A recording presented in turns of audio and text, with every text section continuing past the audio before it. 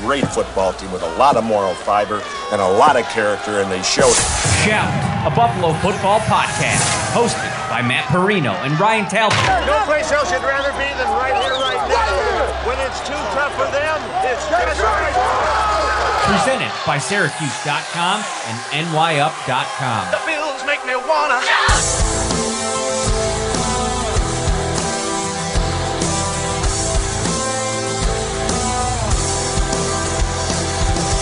What is up, everybody? Welcome into Shout, a Buffalo football podcast brought to you, as always, on this Wednesday night. The Staples Show is back in your life by Tops Friendly Markets.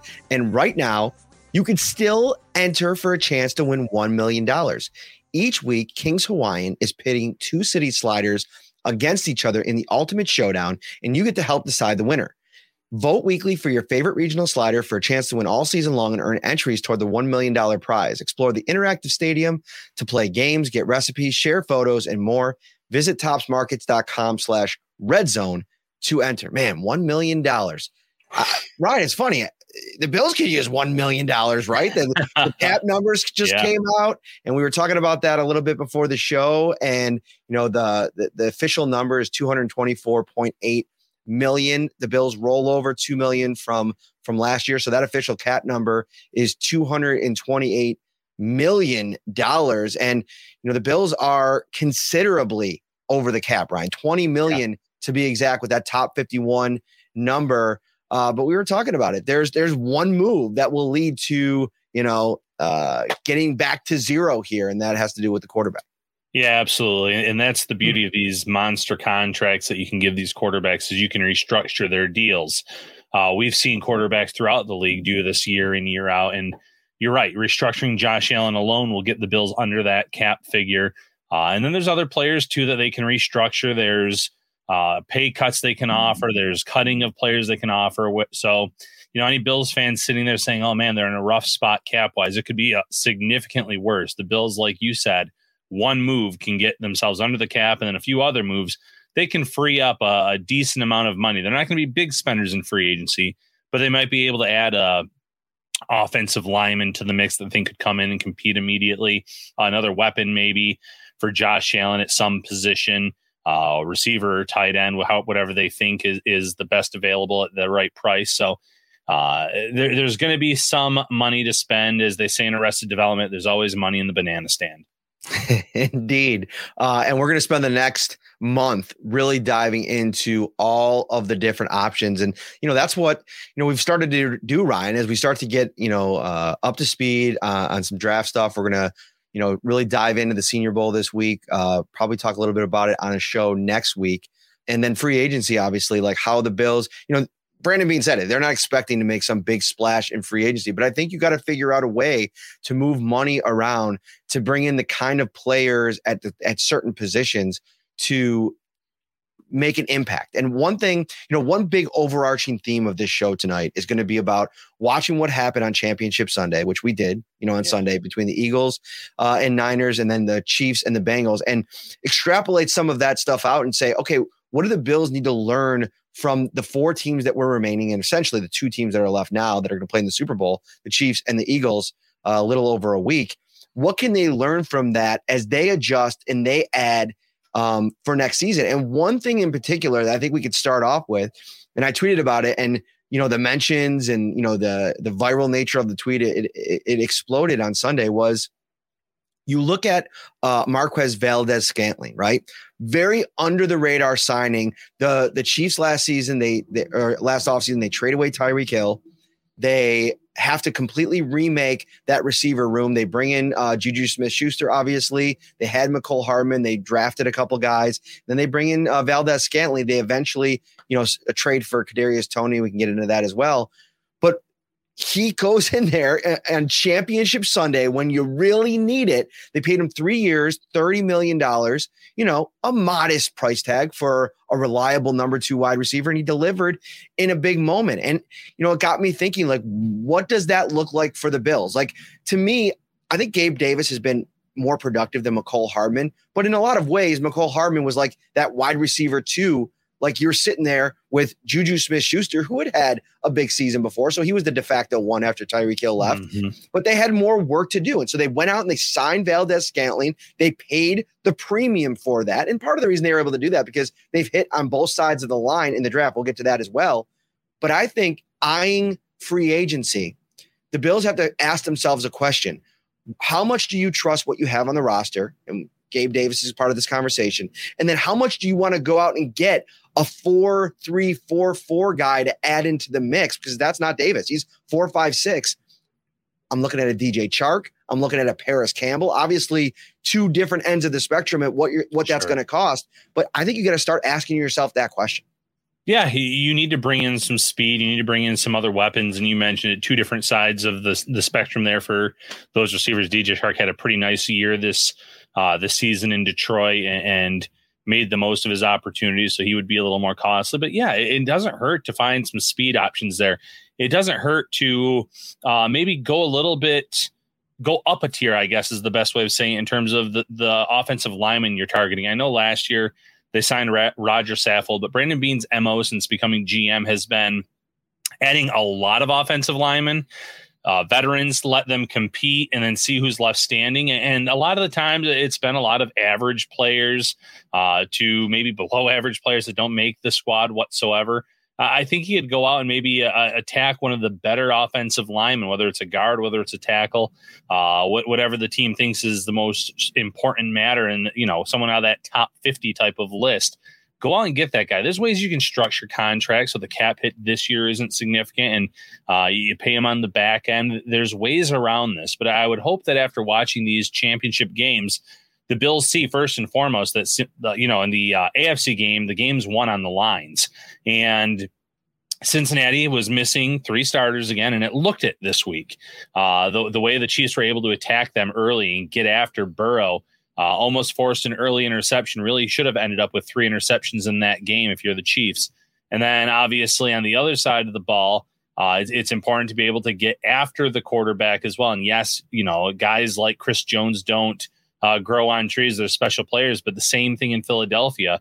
They were finding ways to get after the quarterback and disrupting the players when they still had quarterbacks in the game, because the 49ers obviously lost a few in that matchup. But the line play really stood out to me on Championship Sunday, and the Bills have tried to attack the defensive line. It was night and day with Von Miller this past season, obviously, but the offensive line is nowhere near where it needs to be. No, when you mention like the Eagles, for instance, in the way that they affected that game, obviously Brock Purdy going out and them having to change their entire operation, that affected things. Mm-hmm. But you look at their defensive line and how it's kind of structured. They brought in some vets. I mean, Ndamukong Suh feels a lot like Jordan Phillips, right? Like the Bills, when they went out and signed Von Miller, I thought that paid dividends for as long as he was in the lineup. I thought they were a different defense when Von Miller played. And obviously you would have liked to have seen what it was going to look like with Micah Hyde.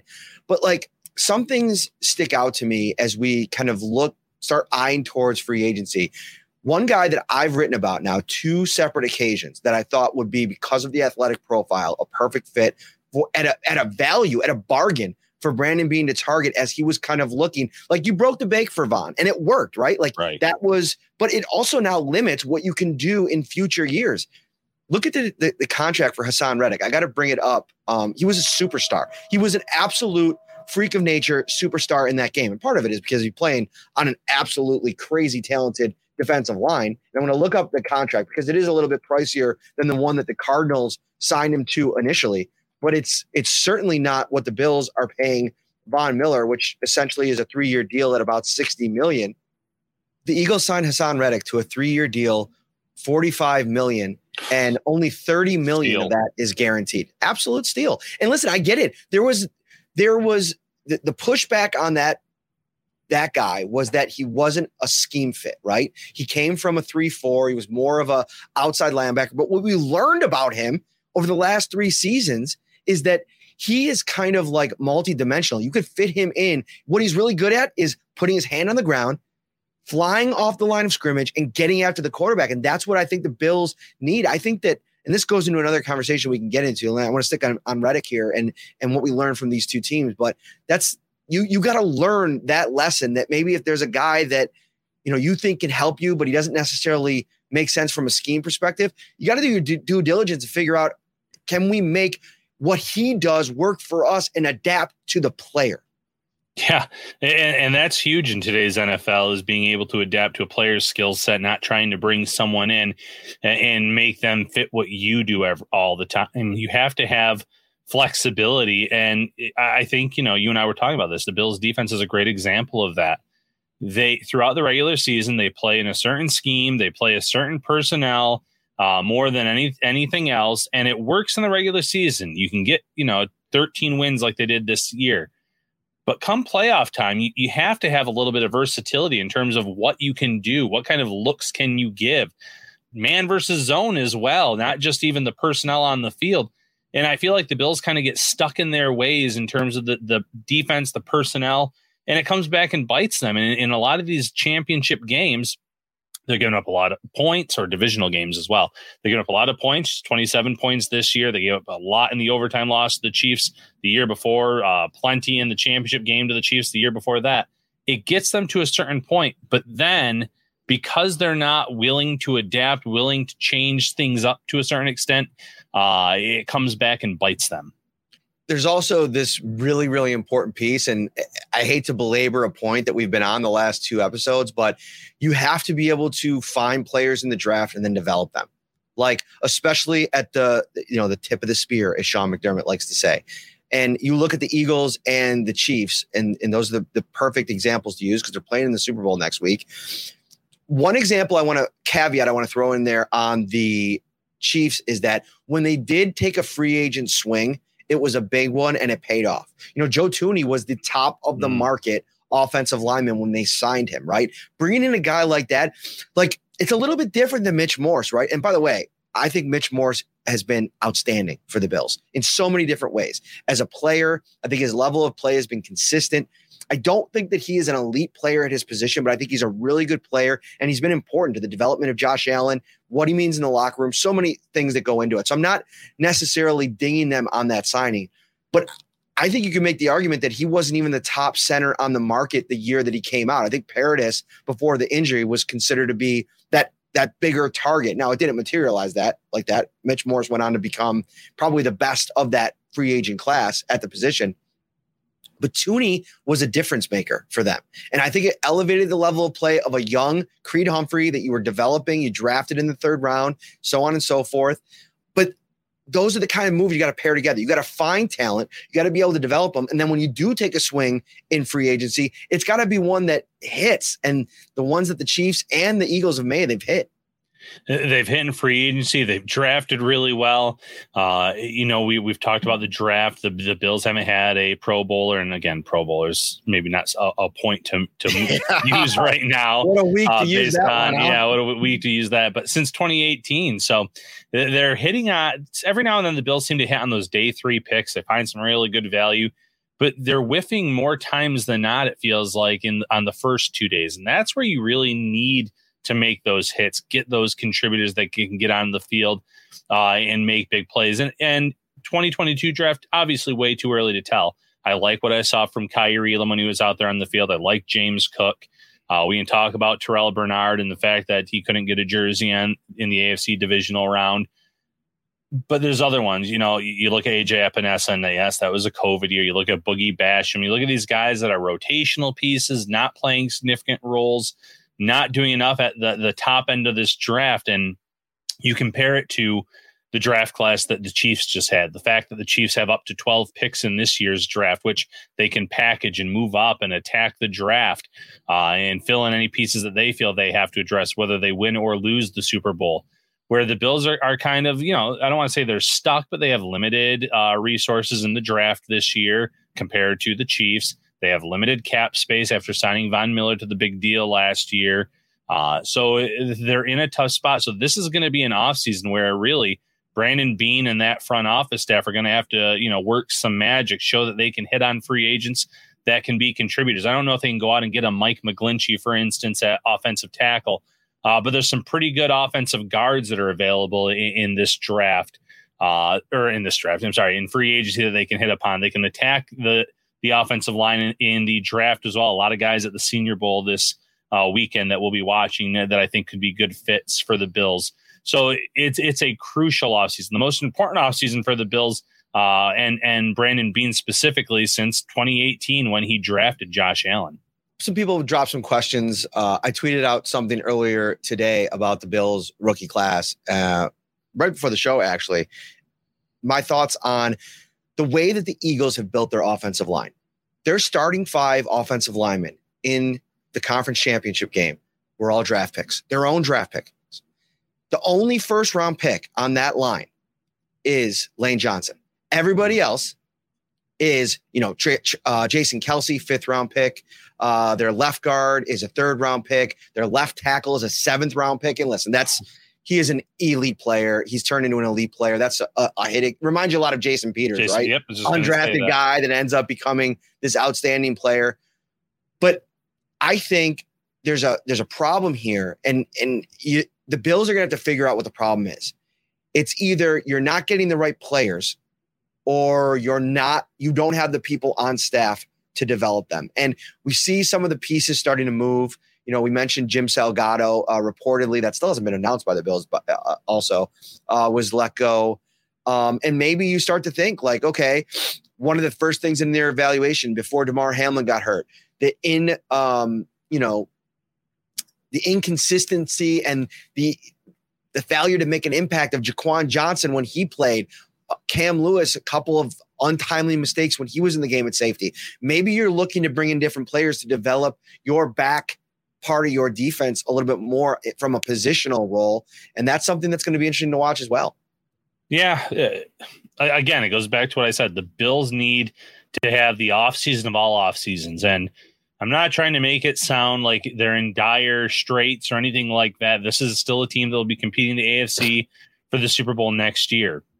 But when you look at the overall landscape of how these other teams have drafted and developed, the Bills have kind of fallen behind that in that regard. They're not hitting on as many guys that can step right in and be significant contributors. And that's what they need this year. I don't believe the talk, and again, a ton of respect for Brandon Beane. When he says, well, with the roster we have, it's hard to get rookies on the field. And I get there are more opportunities in KC, but other teams that have really good rosters are finding ways to get their rookies on the field and get them more snaps than what we saw from Kaiir Elam, what we saw from James Cook, what we saw from Terrell Bernard. And that's a low bar to set there for the 3rd round pick. You need to draft guys that can come in and contribute immediately, not guys that you're hoping can develop and play a role down the line, not someone drafting saying, well, he was really impressive when we worked him out. We think if either Milano or Edmonds get injured, he can play. And I'm only specifically talking about Bernard now because I was just mentioning him last. But the Bills are lacking in that regard right now. So they need to hit home runs on both fronts this offseason. Yeah, and you mentioned Bernard. And for me, that's something as you sit over the last couple of weeks, and I put out it was the side by side of all of the stats for the Kansas City Chiefs rookie class in the championship game versus all of the Bills rookies stats in the divisional round game. And for the Chiefs, you're looking at Isaiah Pacheco, 85 yards from scrimmage, Jalen Watson, a couple of pass breakups and an interception, cornerback Joshua Williams, interception, cornerback Trent McDuffie, 2 pass breakups. One of them was a highlight reel play, huge play in the game. George Karlaftis, pass rusher, 1 sack. Brian Cook, pass breakup and created an interception. Sky Moore, the 29-yard kick return that was literally the difference in the game. If they start off back in that field, back at maybe their own 30-yard line, they probably can't move it far enough to get into field goal range to win that game. And so you're talking about really impact plays from your entire rookie class. For the Bills against the Bengals, 4 tackles for Kaiir Elam, 40 scrimmage yards for Khalil Shakir, 13 for James Cook, DNPs for Terrell Bernard, Christian Benford, Balin Spector, Matt Ariza, and Luke Tenuta, obviously not even on the roster anymore. And so you look at those two things side by side, and it's troubling. And the thing with Bernard is, we were talking about this before the show, the Bills there's this like weird tug of war happening with their offense and their defense. And I feel like the offense is winning with the ability to adapt and be multiple and use different personnel packages and a bunch of players. And whether you want to argue that maybe that was the downfall of the offense, which, I've kind of made that case over the last couple of weeks that they didn't have definitive roles for players.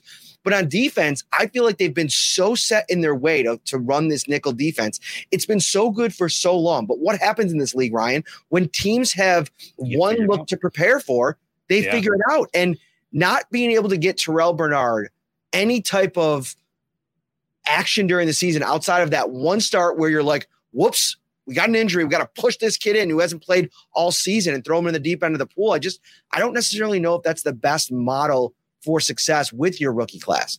Yeah. Scheme matters. And then, like you said, you get figured out after a while if you're running the same thing over and over again. And if you look at the AFC Championship game, both defensive coordinators, I'm not saying that either defense is bad, but there's holes on both Cincinnati's defense and Kansas City's defense. But they mask those holes well because of the pressure that they send, the looks that they give, the disguised plays. And the Bills weren't as good at doing that this year, whether it's because of some injuries that took place as significant contributors. It's a possibility. But they're doing less with more, it feels like, with some of these rosters and some of this coaching, where the Bills are just, okay, we know in the regular season that this nickel defense can get us into the playoffs. We have enough talent to maybe win a few games, or maybe they feel like they can win it all, obviously, with the talent that they have.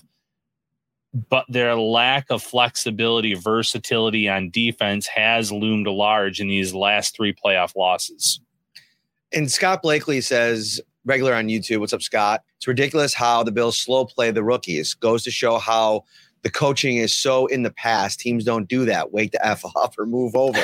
And listen, there's a good sentiment there, and I think that there might be some education happening for the Bills. It's Sean McDermott, the week of leading up to the Miami Dolphins game, he was asked about Kaiir Elam and the rookies in general, and he kind of just like had a bit of a sidebar for a moment and said, like, just different today. Like, rookies have to play so much more and contribute to your team. Whereas even a few years ago, you'd probably only have your first round pick who was having any type of meaningful role. And I feel like that was almost like an admission from Sean McDermott that maybe that the Bills do have to get more with the times. You look at the Kansas City Chiefs, they've relied on their rookies all season long. They've thrown them into the deep end of the pool, and they've done it not only on we mentioned a lot of secondary players. I mean, what a smashing success this last draft was for the Chiefs in their secondary, but also on their defensive line. I mean, Saunders, they got a couple other players. I don't have the depth chart off the top of my head,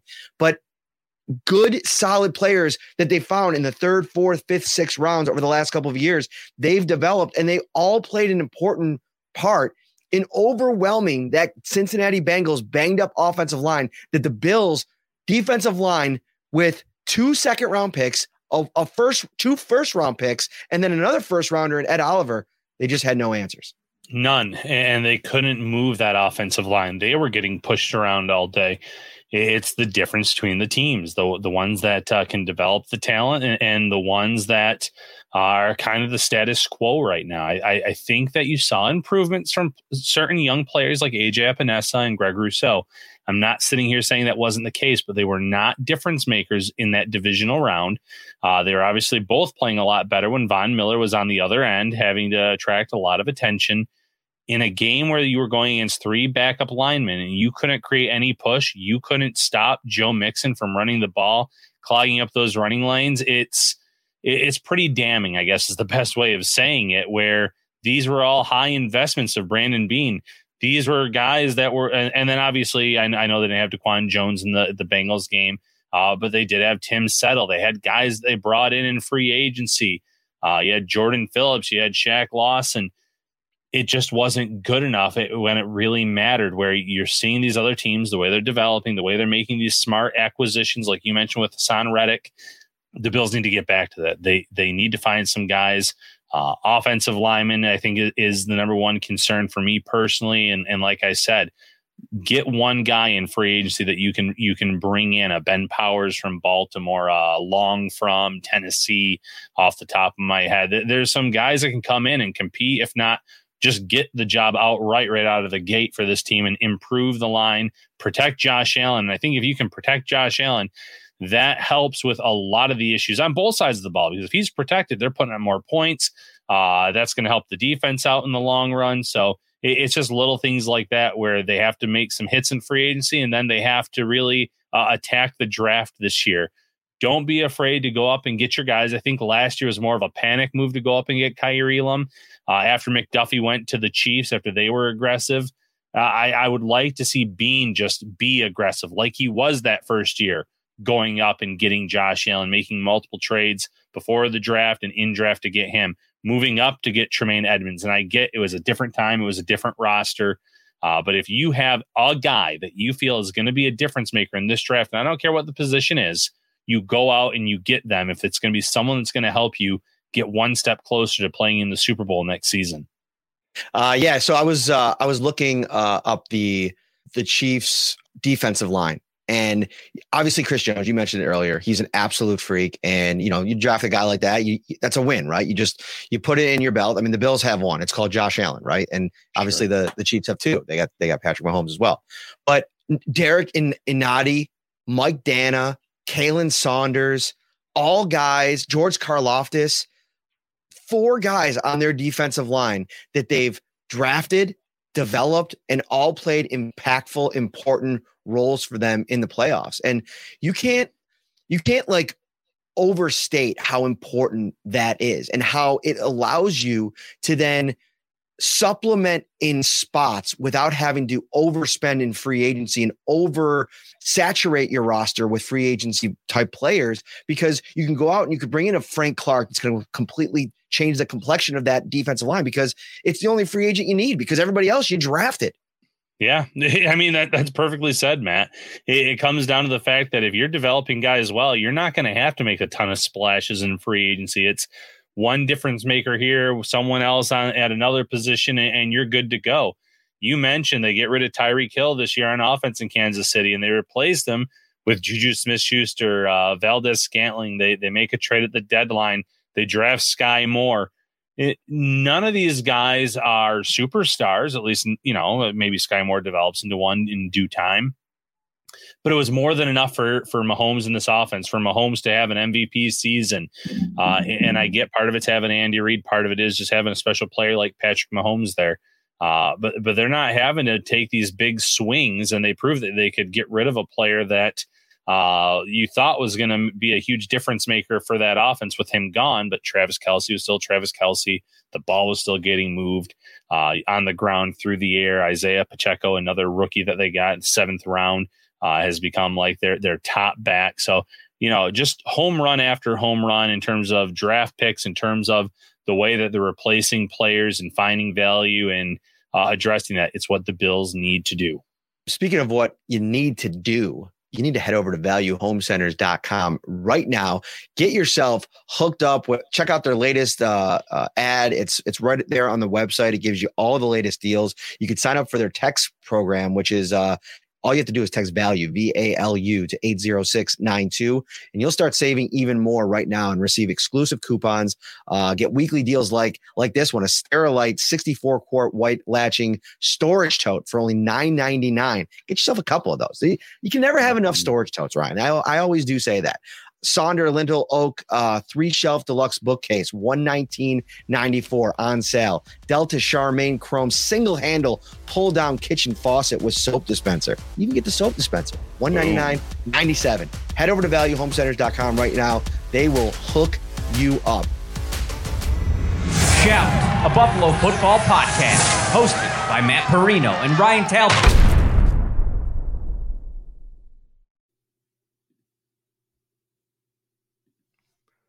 What is up, everybody? This is Matt Perino from Shout, a Buffalo Bills football podcast, here to talk to you about Prize Picks, the largest daily fantasy sports platform in North America. Prize Picks is the easiest and most exciting way to play DFS. It's just you against the numbers. Instead of battling thousands of other players, including pros and sharks, you pick more than or less than on 2 to 6 player stat projections and watch the winnings roll in. Football season may be over, but the action on the floor is heating up. Whether it's tournament season or the fight for playoff home court, there's no shortage of high-stakes basketball moments this time of year. Get in on the excitement with Prize Picks, America's #1 fantasy sports app, where you could turn your hoops knowledge into serious cash. You can now win up to 100 times your money on Prize Picks with as little as 4 correct picks. You could turn $10 into $1,000 with NBA, NHL, and college basketball entries today on Prize Picks, America's #1 fantasy sports app. Download the app today and use code SHOUT, SHOUT, for a first deposit match up to $100. Again, download the app today and use the code SHOUT, SHOUT, for a first deposit match up to $100. I want to paint a quick picture that I think is a little bit more bright. It's a little bit more cheerful. What is the path to fixing the Bills' offensive line? And I think that there is a path there. And I think that right now we're living in a world where Spencer Brown was a year 2 disappointment, right? I mean, for all intents and purposes, I think if you even 100%. talk to him, he would probably admit to a degree. In a perfect world, Deion Dawkins is an upper echelon left tackle. Where he falls in line, top 10, top 12, that's to be debated. But I think you can rely on that player. If you bring back Mitch Morse, you're bringing him back because you think he can play an Aaron Kromer system, Ken Dorsey's offense, and be a version of the player that he's been. So then where are you going from there? I know a lot of people want to sign free agents, draft. I think you need to draft 3 players. And I think you got to bring everybody back to camp. It's on a affordable deal, not necessarily the Quessenberries of the world or the Van Rotens, but, bring in a bunch of offensive linemen through the draft, a couple of, try to get some fines in free agency, be active early on. It doesn't have to all be the big fish either, Ryan. Like, go get yourself those, you mentioned Ben Powers, guys like that, that are maybe not going to break the bank, but you can get in as a competitive piece and try to build this offensive line back up. There's not going to be any big fish. You don't have the money, but I think you can make enough moves to add enough bodies where if Aaron Kromer can sink his teeth into them, the guys that are returning, to Roger Saffold's point, he mentioned this in Locker Cleanout last week, like year 2 in the system is going to be totally different for so many guys that are still here, just understanding the nuances of all the different techniques that he teaches. I think that, to me, that's the path of a better offensive line. And it's not all doom and gloom and grim, if you will. Yeah. And Saffold said the same thing on social media. Someone asked him about the line. He said, it was year 1 of a new system for a lot of the guys. He's the only one that really knew all the terminology, all the techniques, and he expects them to get better. You would have liked to have seen some improvement, though, throughout the season. Obviously, maybe they'd be on their heels early on in the year learning things, but there was more regression than improvement. That being said, like you mentioned, year 2, you're hoping to see improvements from some of these key players that you already have, but make those swings in free agency. I mentioned, there's even Dalton Risner. I know Risner right now is a player that everyone remembers yelling at his quarterback on the sidelines, but he was someone that the Bills did their due diligence on. I believe he actually maybe was a pre-draft visitor for the Bills, if I remember correctly. I have to go back and look at that, but maybe bring in a player like that might not, he was an above average starter for Denver, but I don't know if he's going to break the bank right now, especially if there's people questioning him as a teammate, things like that. But I see Osiris mentioned in the chat. He's someone I'm going to keep an eye on at the Senior Bowl. There's some center prospects. Mm-hmm. We've talked about the fact that, even if Mitch Morse comes back and you bring him back, draft someone and say you're playing guard until we move on from Mitch Morse or until Mitch Morse retires, like the Eagles did. And it worked out for Philly. Why can't it work out for the Bills? So there are things that they can do to get on the right track. But first and foremost, a second year in Aaron Kromer's system hopefully is going to help those guys improve. We saw a lot from Ryan Bates the year before that when they matched the offer sheet. We've seen Mitch Morse be Mitch Morse, just the model of stability. You mentioned Deion Dawkins being a top 10, top 12 left tackle or even just offensive tackle in this league, how good he's been. It's not a perfect line. There's some issues to be addressed. Roger Saffold has said numerous times he wants to come back, but he regressed this season, especially, I would say, from the midpoint on. Are you going to bring him back? Are you going to go young? What are you going to do? I still think, though, that it's not all doom and gloom for this offensive line. They can bounce back, and maybe it's just 1 or 2 pieces is all they need. 1 free agent, 1 draft pick, and maybe they're firing on all cylinders this year or this upcoming year. You sent a lot of stuff pregame. What do you want to get into next here, Ryan?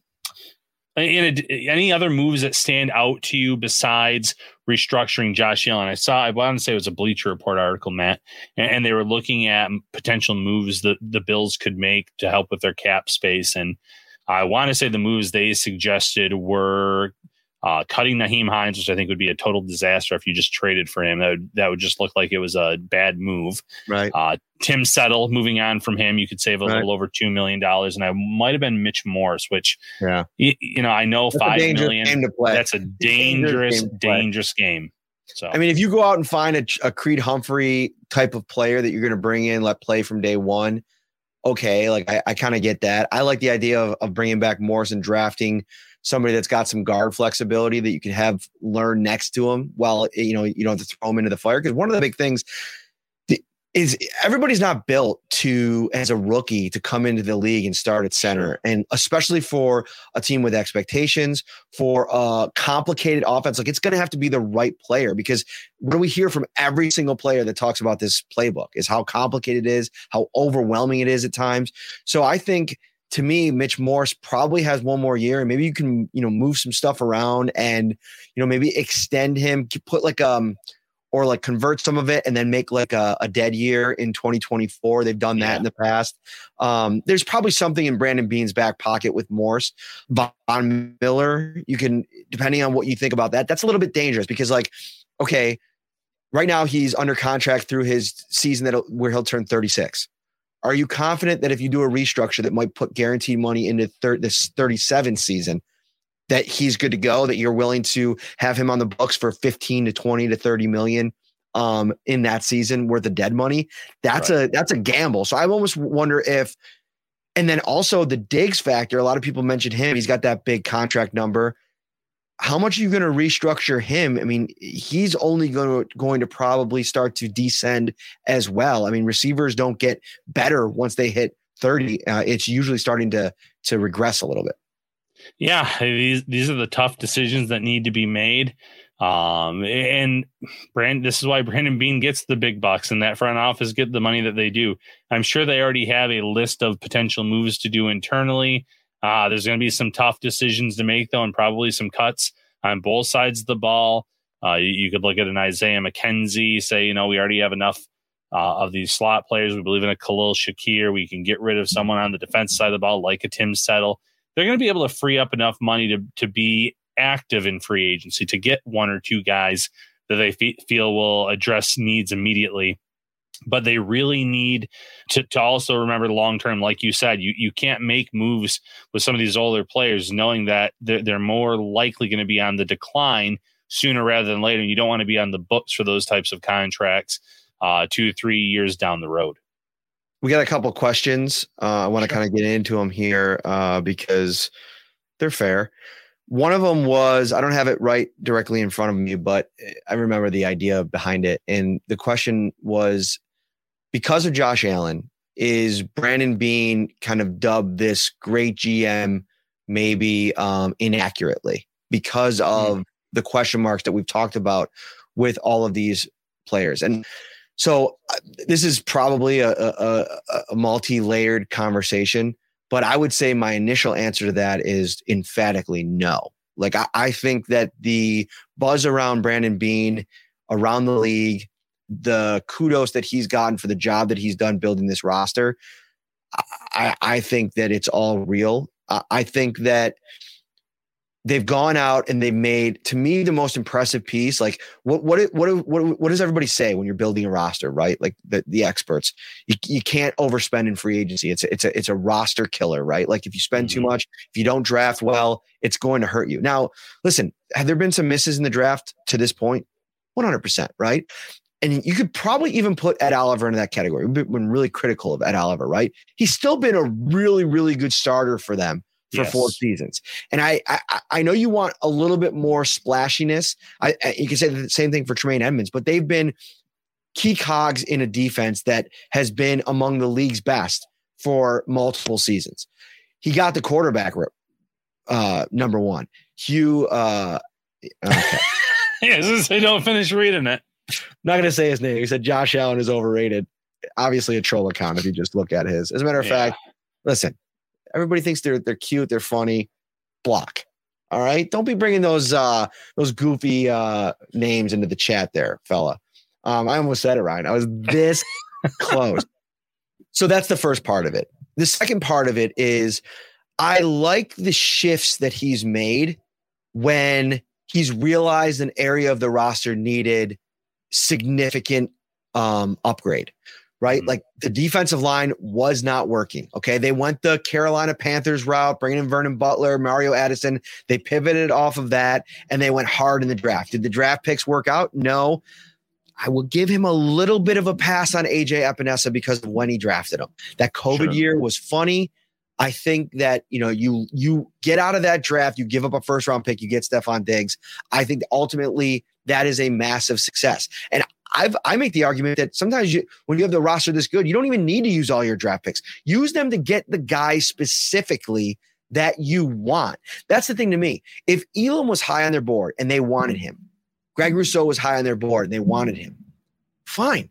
But to me, the better play would be like if you love McDuffie, and I'm not saying McDuffie's better than Elam. We'll see. I mean, it's year one. We'll see how that plays out. But I can tell you right now, it looks right now like Jalen Phillips is better than Greg Rousseau. So if that is the case, and again, we're early. This might look completely different in 5 years. If that's the case, if you love that player, and I remember going back to that draft, hearing some things that the Bills did really like Jalen Phillips, go up and get your guy then. And that's to me, you look at this draft, you're sitting there at 27, you're going to be in the range of, 10-ish picks that if there's a guy that you like that falls to a spot, don't wait. Go get him because you're going to want to get a guy that you can plug in day one at a position, whether it be on the offensive line, defensive line, or secondary now with the uncertainty around Jordan Poyer. Draft him, go up and get him if you have to, and then play him. So if you like Kyrie Elam as much as you did, what was this nonsense all year with the play him, not play him thing? I don't get it. Yeah, no, and I'm right there with you about go up and get your guys. How many times have we seen, the Bills having to sweat things out and hope that someone would fall into their lap? And it's worked sometimes. And Cody Ford's not a great example because of the player he was, but they wanted Cody Ford and they thought that the Panthers were going to grab him, and it ended up being Greg Little. We've seen other instances where they waited for Zach Moss. Again, not a great example in terms of the player himself, but they were able to get him. But if you really like a player, if there's someone you really want, go and attack that position by leapfrogging some potential suitors. It's not always the teams that are in front of you. It's teams that are behind you, teams that are early on in round two that say, hey, I think Buffalo's going to go after this guy. We need to kind of get ahead of them if we want to grab the player X, Y, or Z. So the Bills need to start being a little bit more aggressive in that regard too, because I do feel like, and again, I don't have any inside intel that McDuffie was their guy, but from a perspective of skill set and this defense, McDuffie seemed like the perfect cornerback in that draft class for Buffalo in round one.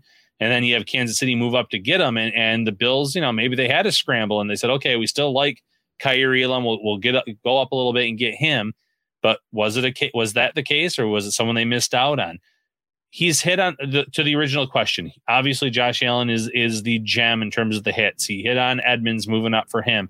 But there's been late round picks too. Obviously, a guy like Tyler Bass, one of the better kickers in this league.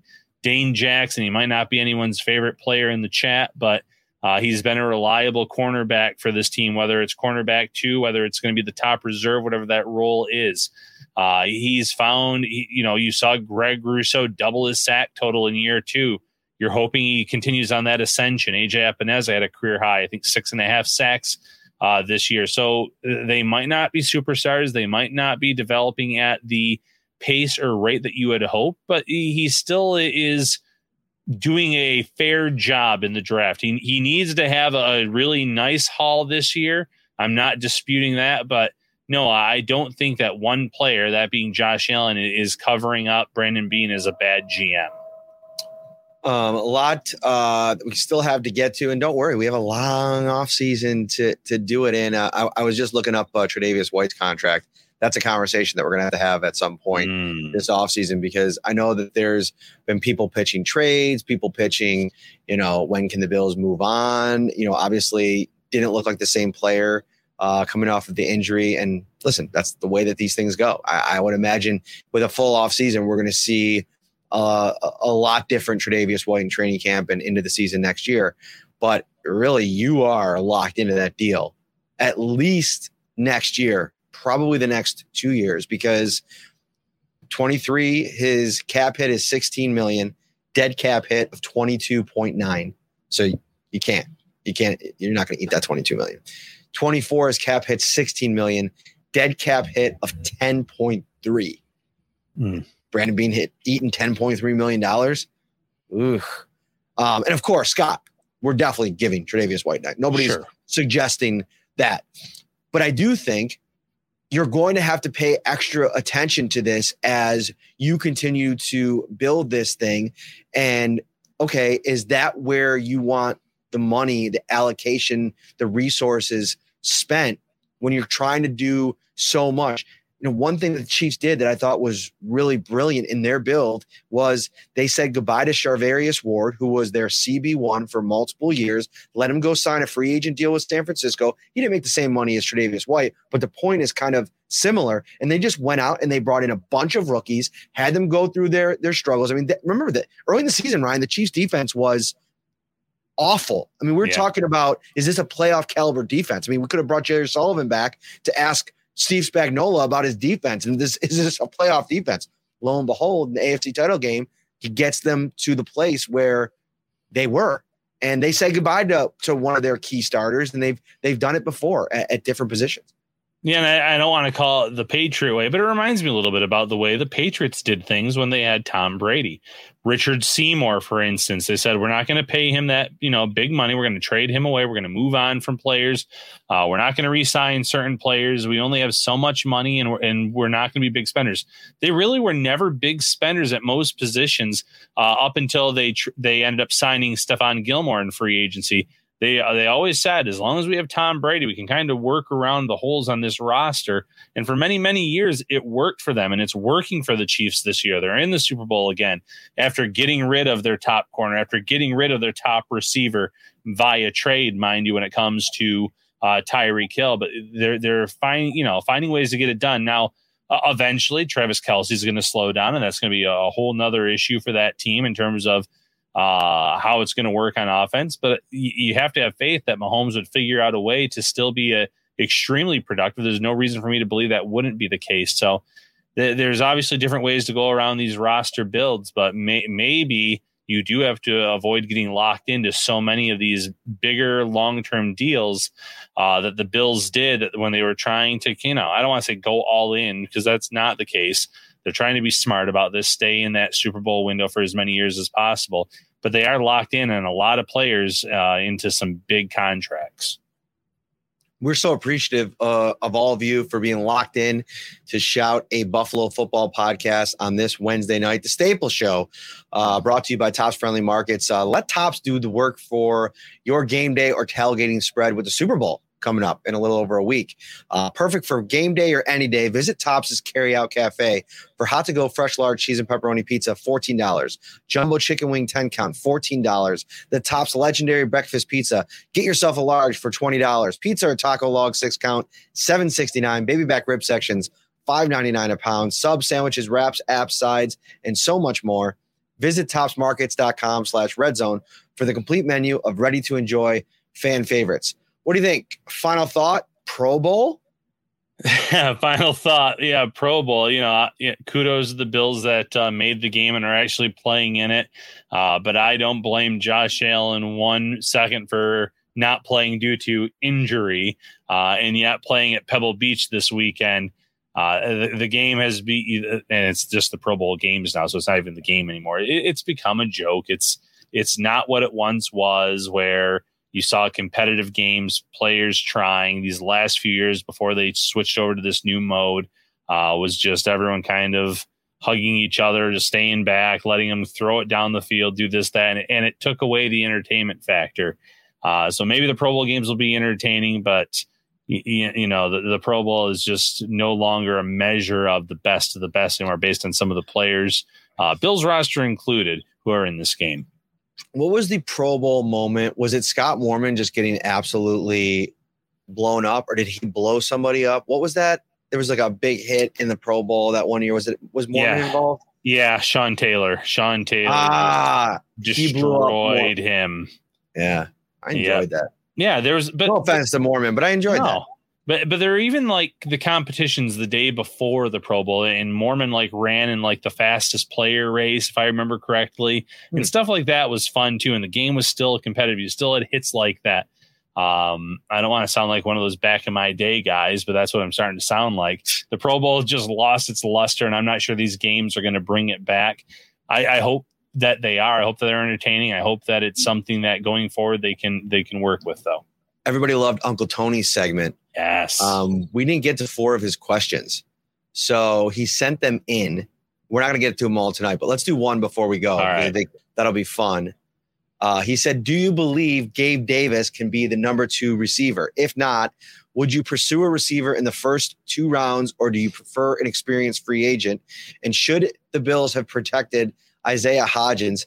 He's 6'4" and only 24 years old. I'll let you start. Okay, so a lot there in that question. It's Uncle Tony, dude. You know how he comes correct every single time. You know, Gabe Davis, I have more questions going into this season, upcoming season, than I did going into last year. I thought that he was trending in the right direction. The drop rate is a little bit alarming. Stretches where he would disappear was alarming. He did deal with an ankle injury. I am not sold on him, I guess, is the best way of saying, in terms of being a true wide receiver number 2. I still think that there's a chance he develops into that and he becomes a solid number 2 receiver.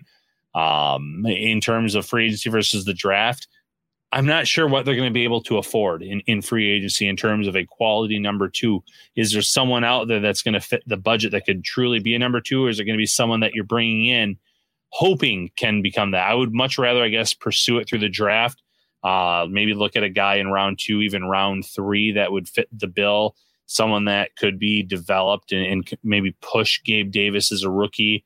That's the way I would go about it. As for Isaiah Hodgins, let's just say this.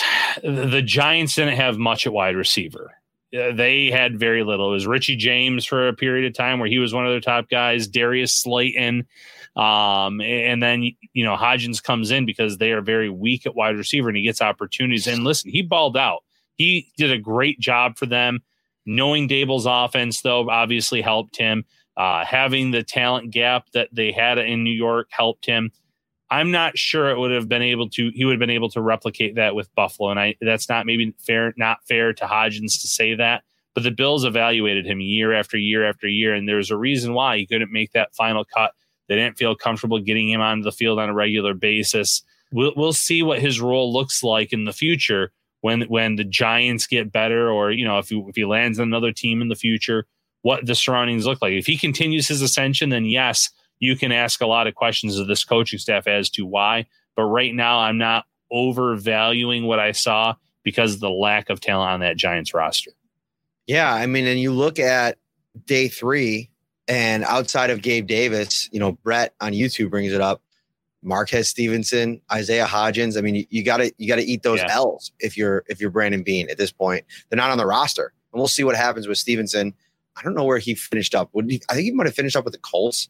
Either way, you know, it's the kind of position where, you know, sure, you hit on Gabe Davis. It looks like you quasi hit on Khalil Shakir. We'll see how that continues to trend.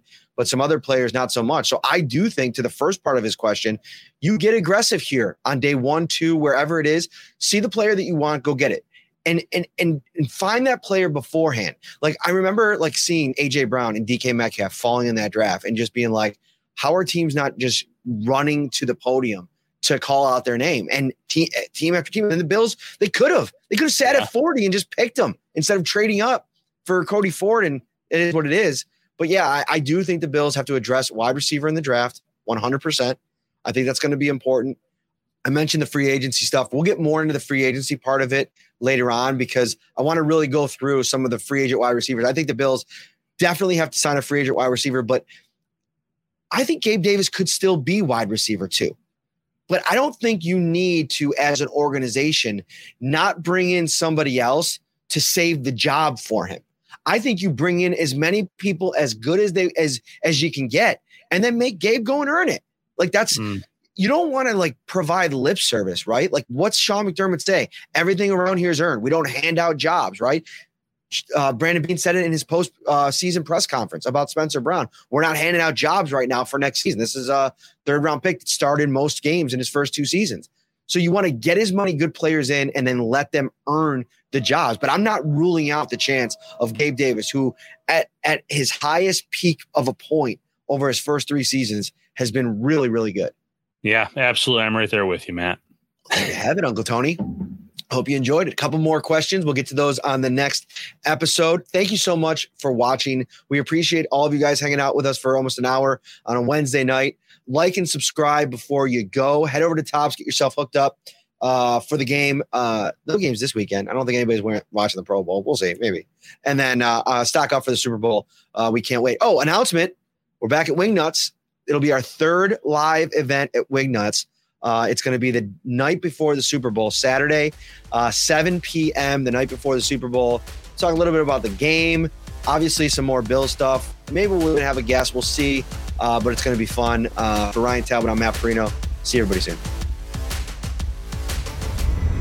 Shout, a Buffalo football podcast, hosted by Matt Perino and Ryan Talbot.